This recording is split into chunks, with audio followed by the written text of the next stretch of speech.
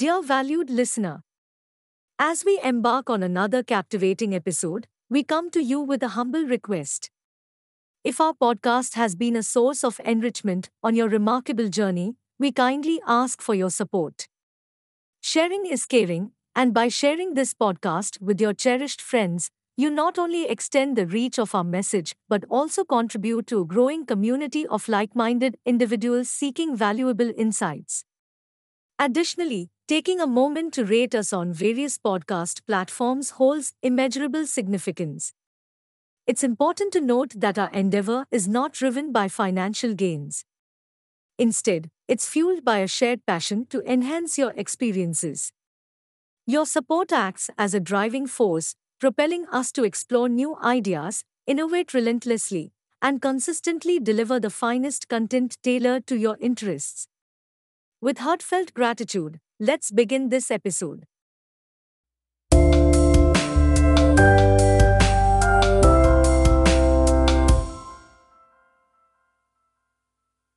Today we are delving into an essential aspect of our nation, citizenship in India.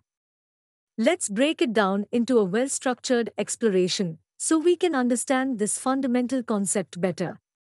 Our country, India, has two distinct groups of people, citizens and aliens. Citizens are like the core members of our nation. They fully belong to India, show loyalty to it, and enjoy all the rights it offers. Citizens are the VIP members of the Indian family. They have all the benefits that our country offers. They can participate in elections, express their thoughts freely, and enjoy various rights that make their lives better. On the other hand, we have aliens, who are people from other countries. While they live in India, they don't have the same rights as citizens.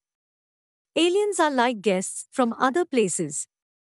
They are not part of the core Indian family, so they don't get all the privileges citizens do. They can't vote in elections, and they have fewer rights compared to citizens. Our constitution lays down the rules for citizenship in India. According to it, four main categories of people became citizens on 26 January 1950, when the constitution came into effect. Article 5, Birth and Domicile. This article outlines that a person who had their permanent residence in India and fulfilled any of these conditions became a citizen. First, born in India. Second, either parent born in India. Third, lived in India for 5 years before 26 January 1950. Article 6, Migration from Pakistan. This article addresses those who moved from Pakistan to India. They could become Indian citizens if they fulfilled these criteria. First, they or their grandparents were born in undivided India. Second, migrated before 19th July 1948 and lived in India since migration. Third, migrated on after 19th July 1948 and were registered citizens after living in India for 6 months. Article 7, Returning from Pakistan. This article is about people who migrated to Pakistan but later returned to India for resettlement. They could become citizens if they resided in India for 6 months before applying. Article 8, Residing Outside India. People whose parents or grandparents were born in undivided India but who lived abroad could become citizens if they were registered by India's diplomatic or consular representatives. Article 9, Voluntary Acquisition of Foreign Citizenship. This article says that anyone who willingly becomes a citizen of another country can't be an Indian citizen. Article 10, Continuation of Citizenship. This article confirms that people who are citizens on 26 January 1950 continue to be citizens as long as they follow the laws passed by our Parliament. Article 11, Parliament's Authority. Article 11 gives our Parliament the power to make laws about citizenship acquisition, termination, and other related matters. Acquiring Citizenship. The Citizenship Act of 1955. The Citizenship Act of 1955 provides 5 routes to Indian citizenship. First is by birth. If born in India between 26th January 1950 and 1st July 1987, makes you an Indian citizen, regardless of your parents' nationality. If born after 1st July 1987, in India, you need at least one Indian parent to be a citizen. Second is by descent. If born outside India between 26th January 1950 and 10th December 1992, you're a citizen if your father is Indian. If born after 10th December 1992, you must register your birth within a year or get permission from the central government.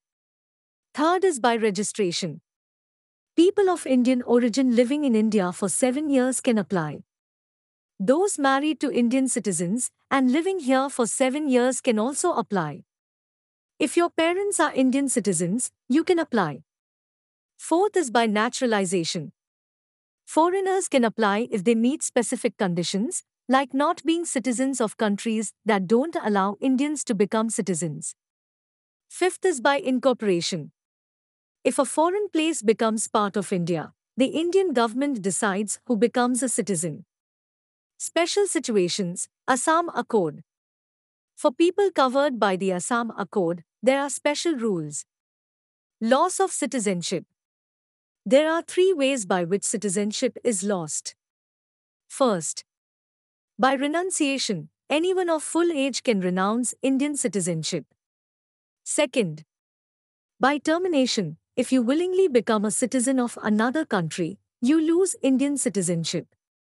Third, by deprivation, the central government can terminate citizenship if a person has traded with enemies during war, stayed abroad for 7 years without permission, or used fraud. So, dear friends, this is the fascinating world of citizenship in India. It's about belonging, rights, and responsibilities. Through various paths, people become part of this great nation and contribute to its vibrant tapestry. Thank you for joining us today.